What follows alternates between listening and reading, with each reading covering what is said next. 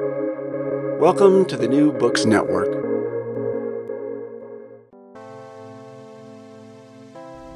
Hello world, this is the Global Media and Communication podcast series. I am Aswin Punatambekar, the Director of the Center for Advanced Research in Global Communication.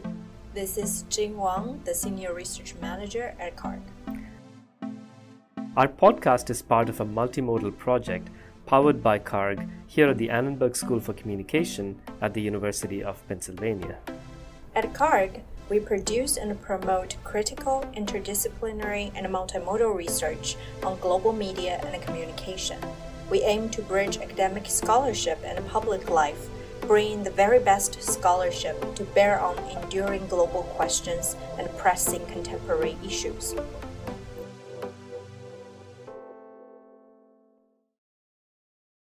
Hi, welcome to the podcast Global Media and Communications. I'm Sim and will be your host today. I'm a first-year PhD student at Annenberg and a fellow at the Center for Advanced Research in Global Communications. Today, our guest is Dr. Jonathan Gray, who is the author of the book Dislike-Minded: Media Audiences and the Dynamics of Taste. He is currently a professor of media and cultural studies at the University of Wisconsin-Madison, and broadly speaking, his research examines how media entertainment and its audiences interact and examines how and where value and meaning are created. Welcome and thank you for joining us today. Would you like to just briefly introduce yourself? Yeah, so I'm Jonathan Gray. As you said, I teach at UW-Madison. I'm a weird global mix. I'm Canadian and English and now American, but I grew up moving around the world. Love watching media all over, and so I ended up studying it. So that's me. Where was your favorite place to live? Hong Kong by far. I was there from age 12 to 15, and it was the 80s, and you could do anything in Hong Kong. You could follow anything. It was the most brilliant place ever. I still love it. So we're going to just quickly just talk about the book itself because it is a fascinating book. And just to begin with, could you talk about the brief history of this book? What sparked your interest in this topic and how you began imagining it as a book? Sure. Yeah. I mean, you said brief, and so I promise I will be brief, but I think there are probably like 4 places it came from. One is all the way back in grad school. I had to take this class on methodology, and I was looking at audiences, and I found so much of the work on audiences in the 80s and 90s was about fans, and there wasn't much about like non-fans. And so I wrote this piece that I published in International Journal of Cultural Studies. And I was hoping that, people would respond by doing the work. And there wasn't too much done for a while. And so I ended up thinking, okay, well, it's time that I go back and do it. And that leads to a sort of second place where this came from, which is that my previous monograph with Show So Separately is all about paratext. So it's about how much meaning comes from the things that are around the thing itself. So, trailers, reviews, interviews, and so forth. And when you start to get into that, I got into a mental space of thinking, well, if we're constantly making sense of the world of texts based on the things around them, that means that people who dislike things, who ardently refuse to like watch the movie itself or the TV show itself, but will tell you why they think it's bad, that's a huge group. And so this got me interested in looking at that. Meanwhile, I was in Malawi. My wife does work in Malawi. I've done some work in Malawi. Joining her, I was asking Malawians about how they consumed American TV and Nigerian TV and movies. And what I found so fascinating was how often people were so much more articulative about what media meant to them when they were talking about the media they disliked. So when they would tell you with passion why Nigerian media was ruining Malawi, or why American movies were ruining Malawi, and it really got me excited by this idea that that dislike might be the place to go, and that some people were way more willing and excited to talk about dislike than they were about like. And then finally, the world at large was just, the last decade or so, we've seen so much dislike, hate, trollery. And so it seemed like the time to delve further into negative emotions. So I think that I find quite fascinating in your book, especially the point around a form of community solidarity around dislike. How does your book figure into your broader academic trajectory and identity? What conversations in global studies of media and communication do you engage with in the book? Yeah, so I mean, to address that first question, on one hand, I sort of see it as almost like part three of a textuality trilogy. Like my first book was about intertextuality, second book was about paratextuality, and as I just mentioned, that got me fascinated by how does textuality work for the people who may not actually consume the thing itself, or who consume it begrudgingly, like resentfully. And so, on one level, I sort of see it as that. I also always cared a lot about audiences, and I went through a sort of decade or so where I was looking more at texts. And so this figures in, and it's sort of me getting back to studying audiences and really wanting to join the discussion and change the discussion so that we're not just talking about fans. I have no problems with fan research, but that can't be all audience studies is. And so this was part of me trying to sort of fight for a different type of audience studies. As for the second question about the global part of it, I mean, I will note that there's not a huge amount of sort of like explicit invocation of the globe at large in the book. The Malawian data figures in there. And I think sort of implicitly, I guess I'm interested in those notions of how, when we turn to global media audiences, so often the question that's been asked is one about, cultural imperialism. And people either seem to like the thing, or they're assumed to like it as an active audience. And I wanted to, get back on the table of possibilities, the dislike, and the active dislike. And you said communal dislike. So, part of the idea is hopefully sort of opening up the space of questions we can ask. I mean, connecting those perhaps maybe precisely because fan studies has tended to veer in a very sort of Anglo-Am-centric way. I wonder how many people around the world looking at other, contexts, wanting to do audience work, have been turned away from some audience work because of the sort of the huge power that fan studies has, and a fan studies that may not have left them feeling sort of welcomed. And so maybe this can be a small part of the sort of process of, as I said, opening up what audience studies could be. So in the book, you note how your thinking has evolved from your earlier publications in so much, and I will quote, you say, that you no longer see dislike and hate as simple opposites of like and love. Could you tell me more about how and why your ideas changed in the process of researching and writing, and how you differentiate the two emotions and why it's important to make that distinction? Yeah, I mean, it's funny because I've never had this situation before when writing a lit review. I mean, my earlier piece on anti-fans and non-fans has been cited well and used well. And so it was a sort of key piece of lit that I had to work with. And yet I disagreed with it so much. I was in the odd situation of like the biggest fight I wanted to pick was with myself. So anyway, hopefully that shows that like thinking can evolve. And I mean, I would underline, it was a paper I wrote in grad school, my first solo pub, early thinking. But I think, and I'm proud that I was trying to get some things on the table. But in the process of doing so, first I used this sort of awkward metaphor about like sort of, protons and electrons and sort of positively charged and negatively charged.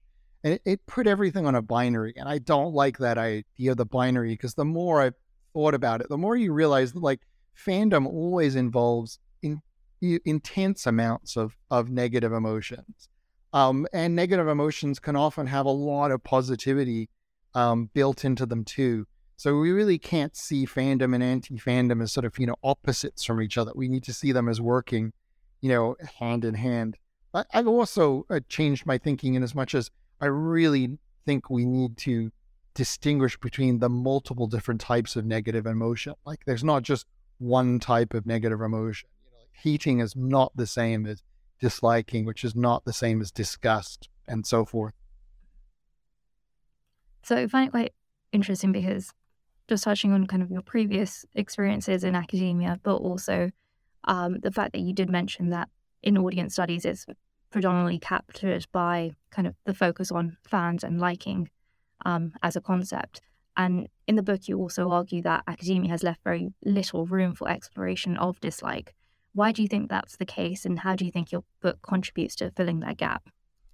Yeah, I mean, I think some of it just comes from, I almost think it's like weird timing in that, like audience studies in the sort of cultural studies, qualitative tradition launches when at a particular moment of the sort of pendulum swing in how we think about audiences.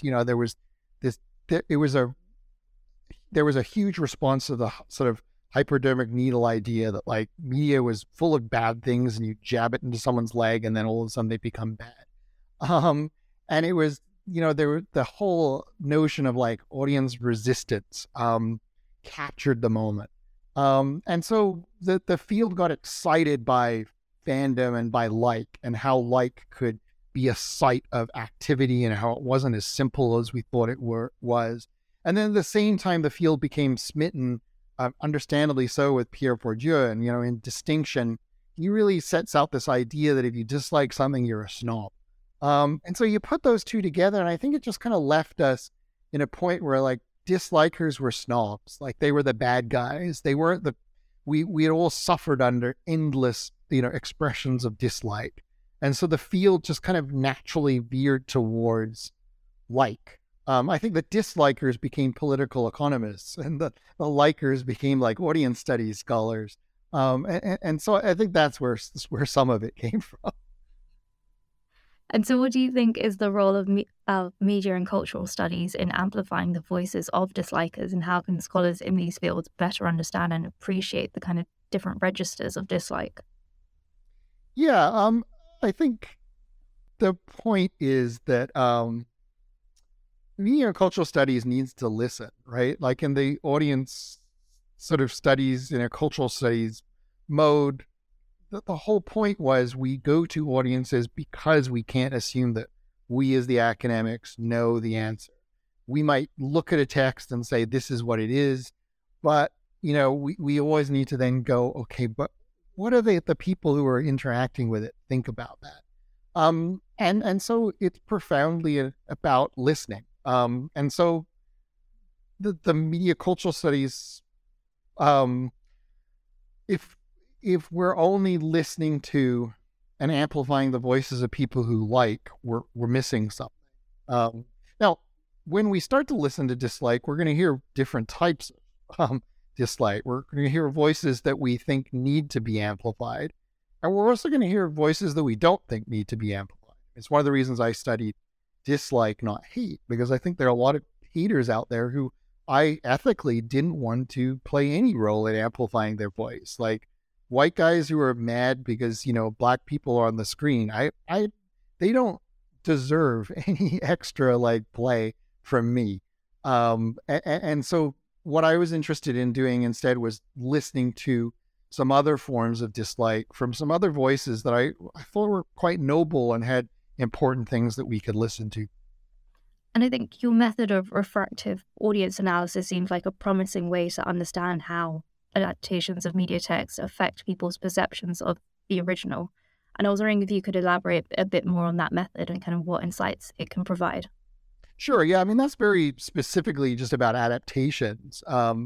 But it struck me that when you ask someone or when someone pontificates on why they dislike, the adaptation or the reboot or the sequel, it becomes this beautiful space where you can hear what the original meant to them, in a way that I found as an audience researcher. If I just come up to you and say, why do you like this show? You'll probably have all sorts of answers for it. But I bet I can get more out of you if there's a sequel to it. And then I ask you, like, what didn't they capture, or what did the reboot miss? Because all of a sudden, in comparing those two, you get that sense of longing of the thing that you needed.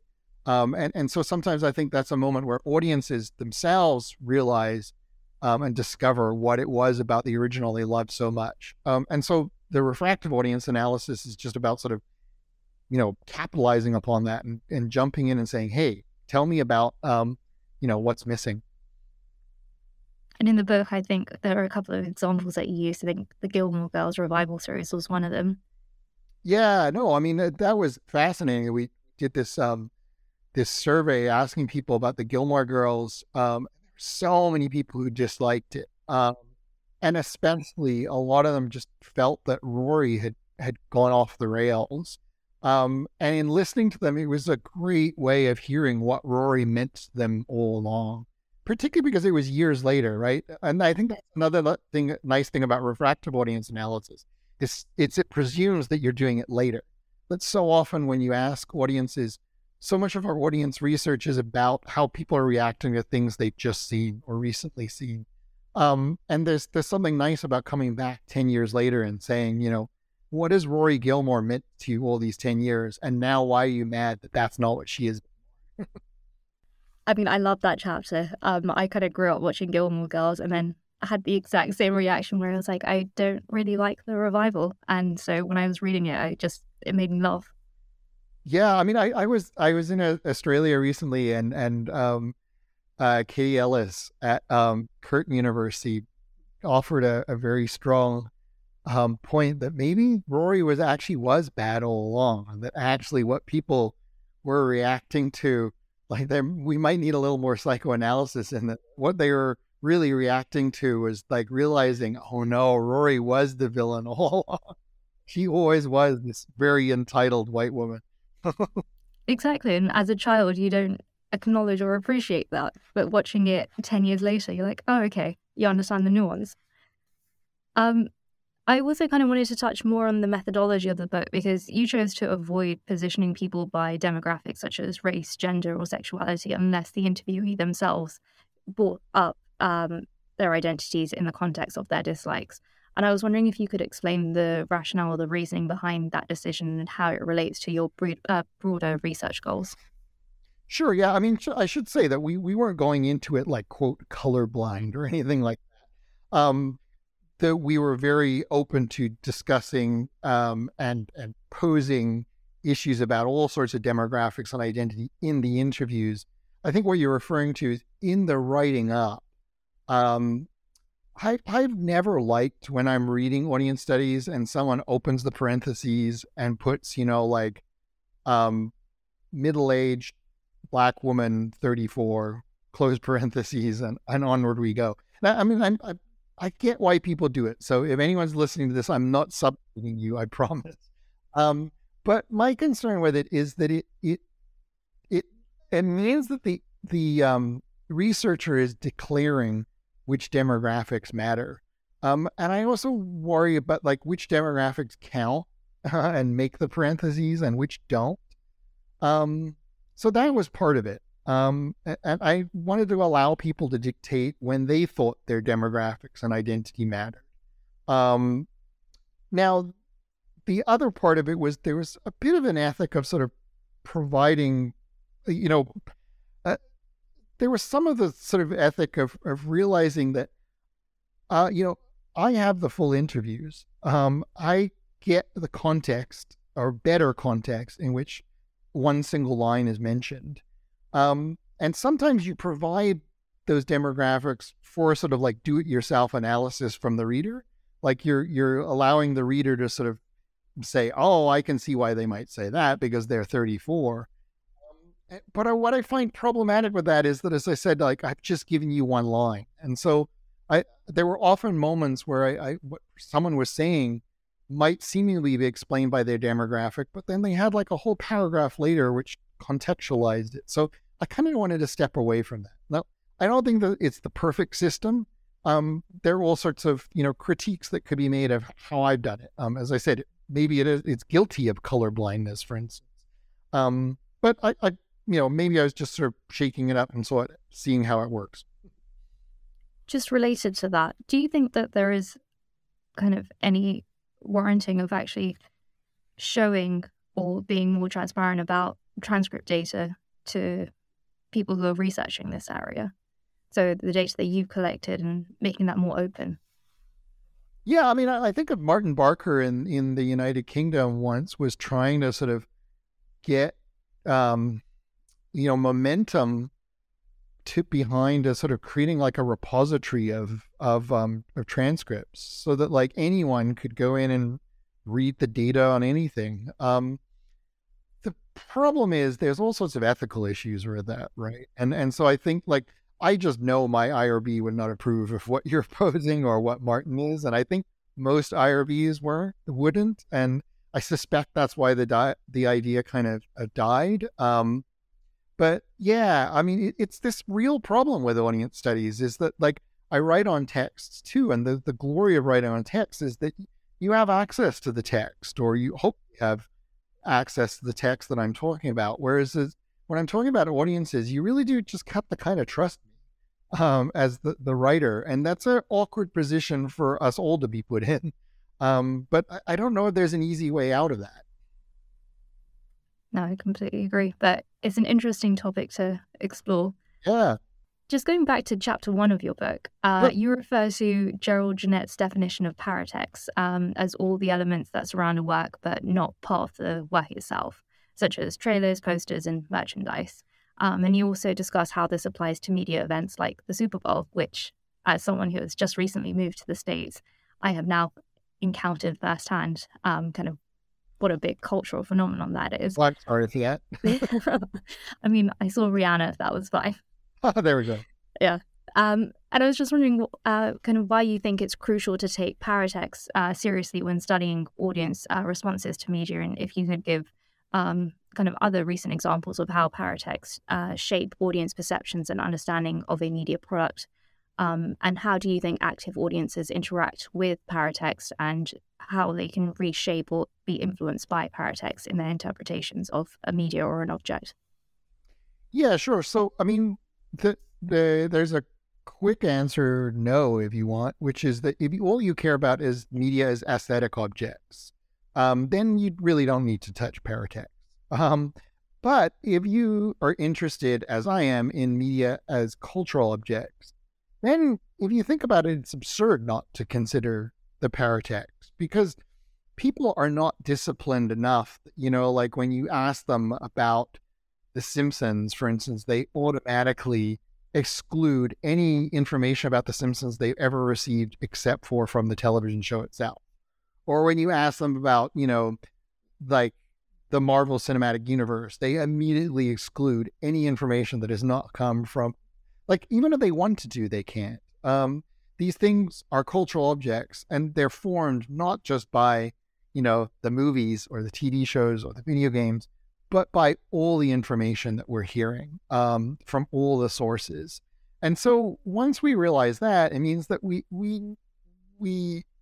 and we're after an understanding what a cultural object is, we have to look at all of that. Like, I mean, the Super Bowl is a great example. If you want to make sense of the Super Bowl only by watching it, you really don't know what it is culturally. Like, what you need to do is also watch, the newscasts where the sign off is like, so what are you doing at your, Super Bowl party this weekend, Brad? Oh, I'm glad you asked. I'm going to do this. All of that surrounds it is what makes it the event that it is. And anyone trying to understand the big deal about the Super Bowl from just watching the Super Bowl would be left going, I don't get this at all. You had to see like the cultural context it in. I mean, just to give you another example, I mean, the Last of Us is big right now. And, Last of Us already, it's an adaptation of a video game. So there's some intertextuality in that too. And that, if you know the video game, you know extra stuff. But what I've been intrigued by, for instance, is like almost every time I'm on Instagram now, I'm seeing lots of videos about how Pedro Pascal and Bella Ramsey are like best buds, and how like the two of them really get along well outside, and how like she considers him like a big brother kind of figure. And all of that, like, how can that not color how you make sense of that, the two characters in this show? Or for instance, what I've been fascinated by, because I played the video game and I guess I never figured that mushrooms were a part of it. I mean, it now makes sense, and I feel stupid, but like it's mentioned explicitly in the TV show, and the news have really picked up on this. Like, there's all sorts of like CNN articles about like mushrooms and about like fungi and about like, the dangers that they might actually pose. And if you're reading all that material again, how can it not send you back to the text of Last of Us and see something different in the fungi and sort of distinguish them from like our usual history of zombies and so forth, or one more example on that. There was episode 3, offers a beautiful sort of touching gay love story, that really got talked about a lot. But of course, because it was a touching gay love story, it meant that there were trolls and, right-wing jerks who hated it and started to review bomb it. And so you look at, its aggregate scores on some sites, it's not doing all that well as an episode. But because of all the sort of hoopla around that and how much it got talked about, that automatically queers the show in a way that like maybe the show wouldn't seem as queer, or we wouldn't look for as much queerness in the show, or at least queer friendliness, as the paratext encourage us to do. So you put all those things together and you see that like you can't really make sense of Last of Us as just a TV show. There's all the paratextuality. I mean, to your last question about like audiences, I mean, I think what I like, and one of the things that excites me about this is that paratextuality is as a way to reframe the idea of active audiences. That, the complaints about active audience theory was always, well, yeah, it's fine for me to sit at home and grumble and complain and tell, my wife on the sofa next to me that I don't like this part of the show. But what does that actually do for anyone else? And what I think paratexts are a sort of game that we can all play. And through paratext, you can sort of invest your interpretations and float it out there as an object to be consumed by others, with the hope that you're going to try and veer the text off course. And that's hard for many audience members to do successfully, but it's another way of thinking about how active audiencehood isn't just a mode of interpretation. We make these interpretations and often then pour them into paratexts that then might change other people's interpretations. So, when you are that episode of Last of Us, you get a paratextual battle from the people out there saying, hey, this is a touching love story. And it shows a beautiful, like, queer or queer friendly text, to people saying, no, this is horrible. And they're investing all that in the paratext. So it's a paratextual battle. Well, as someone who's never seen The Last of Us, I now know what to look out for. Yeah, well, there you go. I just on the different types of kind of norms surrounding media, I wanted to touch on chapter 4 of your book, where you look at critical theoretical positions from Pierre Bourdieu, Sarah Ahmed, Judith Butler, to kind of examine the complexities of dislike, which can stem from a variety of reasons that are intertwined with performances of nationalism, gender, race, and sexuality. You mentioned the case study of Giles and Lena Dunham, and that I felt was particularly striking, as many reviewers criticized the show for promoting a white neoliberal feminism. And I was wondering if you could expand on the gendered norms discussed in the book that may hinder women from expressing dislike, and how this relates to larger cultural systems of dislike, including political contexts. Yeah, I mean, it was one of the things I was especially interested in hearing is how often gender was brought in very explicitly into the discussions, or even if it wasn't explicit, it was screamingly implicit. I mean, one of the reasons that might be, and why it might have sort of surprised me relative to earlier audience research that I've done, is that part of the plan all along with this book was that I would use multiple interviewers. And several of my interviewers were women. And I think when they were speaking to women, understandably, there were things women were willing to tell them that they wouldn't have been willing to tell me. And so it was a nice way of getting to hear some more of this. But along the way, I did get really fascinated by how performances of dislike are so often gendered. It began with one of my researchers interviewers talked to quite a lot of older viewers, and there were a lot of older white women, particularly, who really refused the idea that they disliked something because they didn't want to be negative, and there was a real sense of propriety about how they talked about it. That, like, negativity is not something that we should do; it's not proper. And it really ties into the ideas of like respectability politics, right? They wanted to be respectable. They didn't want to be the sort of complaining, quote, shrill voice. And indeed, if you start to think about like a lot of the words like shrill or so forth that get associated with performances of dislike, quite often they can be very gendered, and they can point to the sort of impropriety, not just of dislike, but of women dislike. And so I got really interested in when and how people felt they could talk about dislike and who they could talk about it with, and saw countless instances in which women were reflecting, as I said, either explicitly or implicitly on how it was not considered proper for them to be disliking.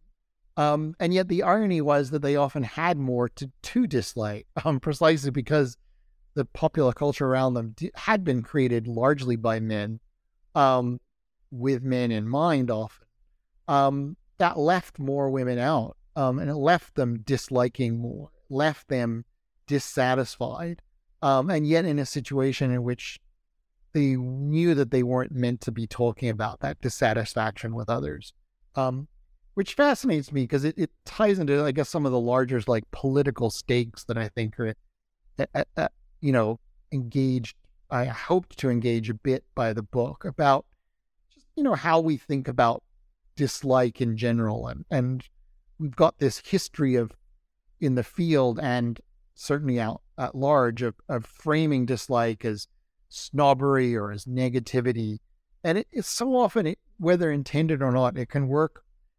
It's got a really sharp rhetorical edge that is used to shut up marginalized viewers. It's used to shut up women. It's used to shut up people of color. It's used to shut up all sorts of people who have legitimate grievances and are just told, no, can you please be polite about this? Which means be positive, which means don't complain. And so that doesn't end up in the public sphere. So that was, as I said, I saw so much more of that talking about gender, but I saw it in discussions about race, about sexuality. It really kept coming up again and again in the material. And I really appreciated the fact that in the book you mentioned Sarah Ahmed's analogy of the feminist buzzkill, which I think is quite appropriate. And Ahmed's work is great on that, and I love exactly that metaphor she has of sitting at the family table, or the image of the family table, and the woman not feeling that she can say anything because the family members will just then think she's ruined the dinner. And it just seems like that is the position that so often women and other marginalized viewers are put into, and that's also why there's something at stake in both speaking our dislikes and in, as a researcher, amplifying people's dislikes. So how do you respond to criticisms that the expression of dislike is inherently negative and unproductive, and that focusing on it can lead to further polarization and division in society? I mean, one way to think about it is that we can't speak negatively. We can only ever celebrate. We can only ever compliment. The world has to be, we are forced to accept every structure, every system around us. Like the world as it is will be all we ever get.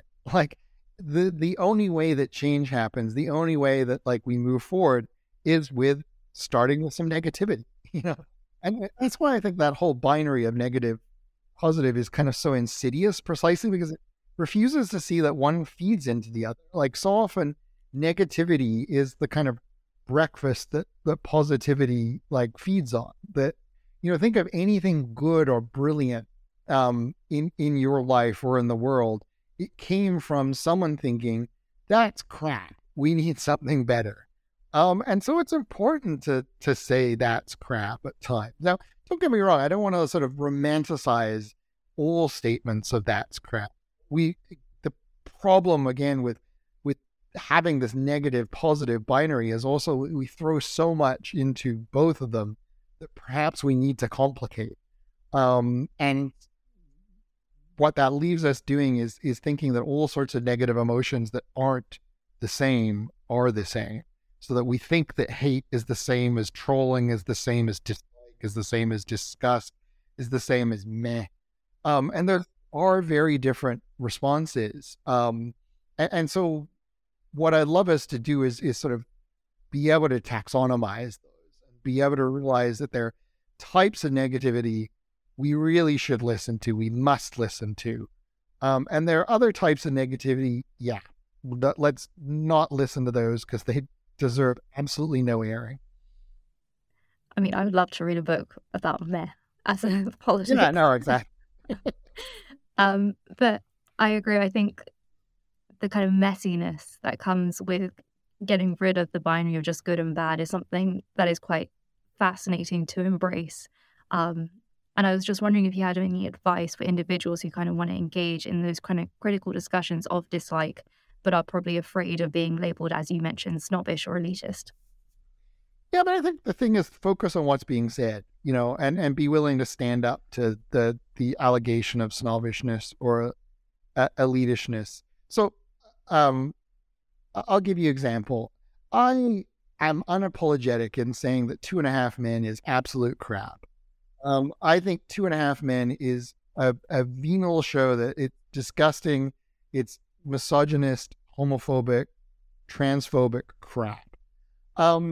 Now, when I've said it's crap, I've been in situations where people are like, oh, that's so snobbish. And like, I'm just picking on like an old style sitcom. And you know what? There are people who watch this and again, I'm enough of an audience researcher to know that I should do the work to see why people do like it. I don't want to predict why they like it.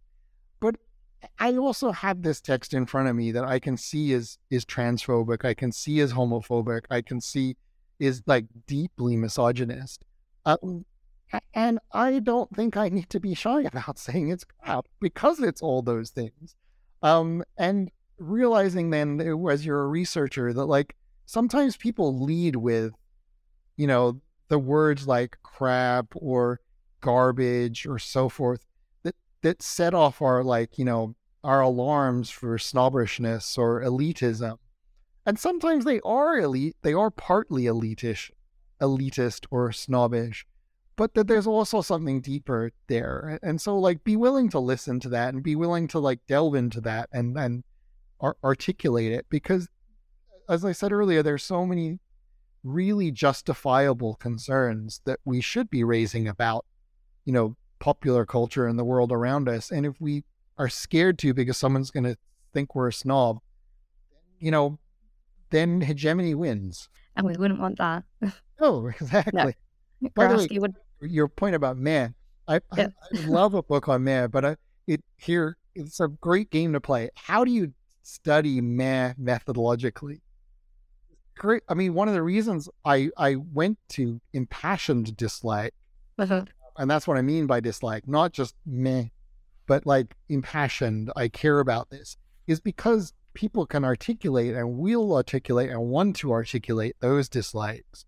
But if the whole core of meh is, like, I don't particularly like Law and Order. I mean, I can say I don't like the propaganda, but there's so much more I don't like. Can I tell you why? Not really. It's just meh. And so it seems like the worst audience research project, like the smallest interviews. And also, how do you recruit? Like, how do you say, please come and talk to us about things that you don't really have anything to say about. That you're indifferent about. Yeah. Well, it's one of those things that exists and we all know it exists, but I don't know how you study it. Could be a future project. Yeah, there we go. What do you hope readers will take away from your book, and how do you hope it will contribute to broader conversations about the role and criticism in society? So I mean, as I said, I think there are so many different types of negative emotions, and I just focused on one. And that leaves it open to all sorts of critiques about the things that I didn't look at. Particularly because some of those critiques might suggest that, I shone a pretty positive light on dislike. I looked at more sort of noble reasons and often progressive reasons for disliking things, but there are all sorts of other forms of negativity, other forms of dislike. So on a simple level, I hope that that anyone who has those criticisms, or not everyone, who you're welcome to read and go meh, that some people who have those criticisms like go forward and do that other work too, and that if what I'm saying is that there's a spectrum of and there are all sorts of different types of negativity, I only looked at one type. What I'd love to see is a sort of flourishing of research looking at some of those other types. I mean, I very much have a belief in academia, and scholarly knowledge is entirely dialogic. Like, I will never have the word on anything. Anything I talk about, I just want to, throw forward and get others to respond to. And I'm happy and excited when others do it better than me, and take it further than me. And so I hope that idea does get taken further. I mean, the larger project that I would hope it sort of would contribute to is, we alluded to this already, but just realizing that there's a lot at stake in distinguishing different types of negative emotions. Because I think, although I'm looking at why people dislike television shows, I'm not asked broader political questions. I think there are connections to some broader political questions, and that, we can think about how many activist movements, for instance, are shut down or ignored just by people saying, oh, they're being so negative. And why are they always complaining? And, respectability politics exist largely on ideas of like, having to be positive all the time. And so if we can really, disaggregate different types of negativity, hopefully the larger political stakes is we could learn to listen to very legitimate grievances, concerns, problems, and think about the visions of the world that are being invoked behind them, and realize that those aren't the same as, sort of angry trolls and hate speakers. I'm not sure if you are aware of the activist group Extinction Rebellion, but they're a climate protest group in the UK. And a lot of their tactics, they used to be very extreme. So they glued themselves to buildings. Their protests were very visible. They'd shut down highways. And I just thought of them when you were talking, because I distinctly remember a lot of dislike to their actions, but not really acknowledging the cause. Yeah, no, exactly. Well, on the flip side of that is, I've earlier in my career, I've done a lot of work on satire, and part of the idea there, realizing, is that satire works with an awareness of what we're talking about here, is that satire knows that people don't like negativity, and so it throws comedy in as a kind of way of softening the blow. But inevitably there are points where I'm like, well, why do you have to soften the blow, boys? And some of the best satirists are good examples. I mean, think about times when you've seen Jon Stewart, particularly back when he hosted The Daily Show, when he would just yell at the camera. Like, there was no satire there. He was just angry. And he had often a legitimate grievance. So I think some of the more powerful moments from some of our most beloved satirists are actually moments where there is no, like, joke in there. Like, Sam B does that a lot too. Sam B allows herself to be full of rage, because it's coming from a place of like, we need to talk about this. And so, we can't just admire it when it's pretty and surrounded by comedy in the satiric form. We also just need to listen to it in its pretty raw unfiltered form. And how have you built on your work since it's been published? I haven't. So, I mean, I guess should I rephrase that? Have you?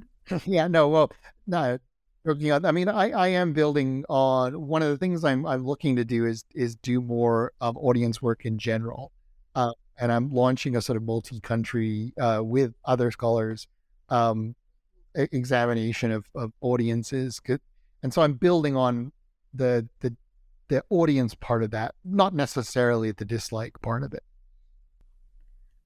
And have any recent developments in the world or in your research added to or changed your initial arguments or findings in the book?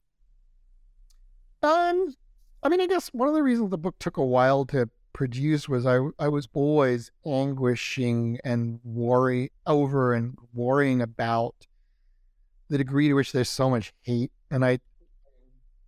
everywhere, and I didn't want like the defense of dislike to be a defense of that hate.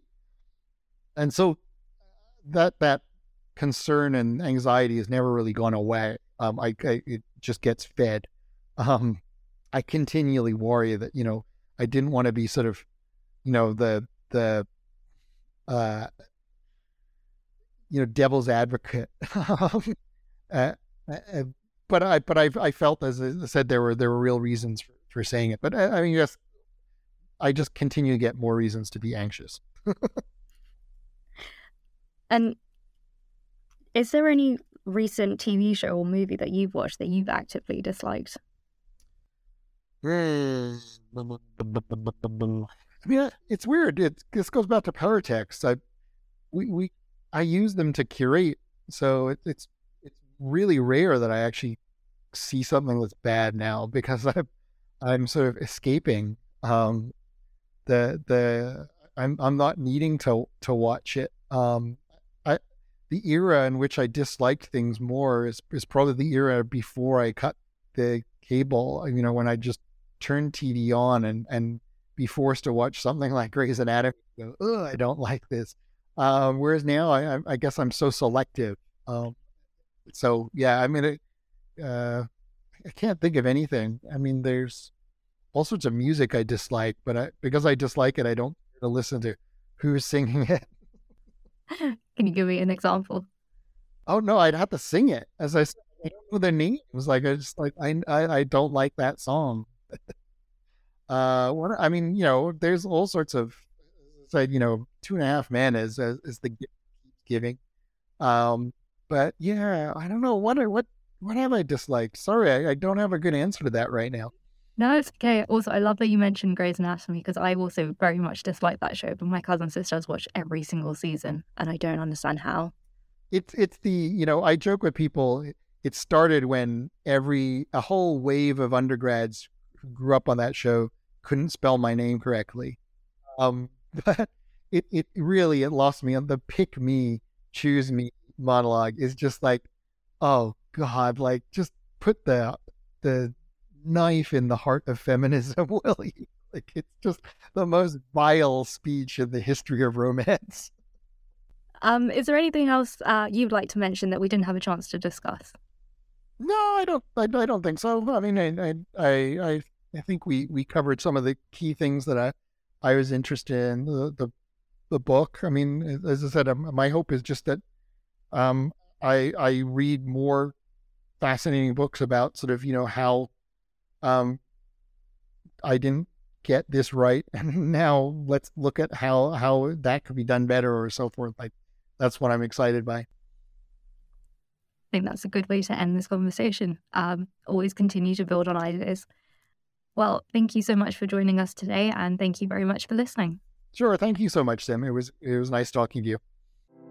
Thank you for listening to our Global Media and Communication podcast. If you have any questions, please feel free to reach out through our email, cargc@asc.upenn.edu, or follow us on Twitter. Until next time.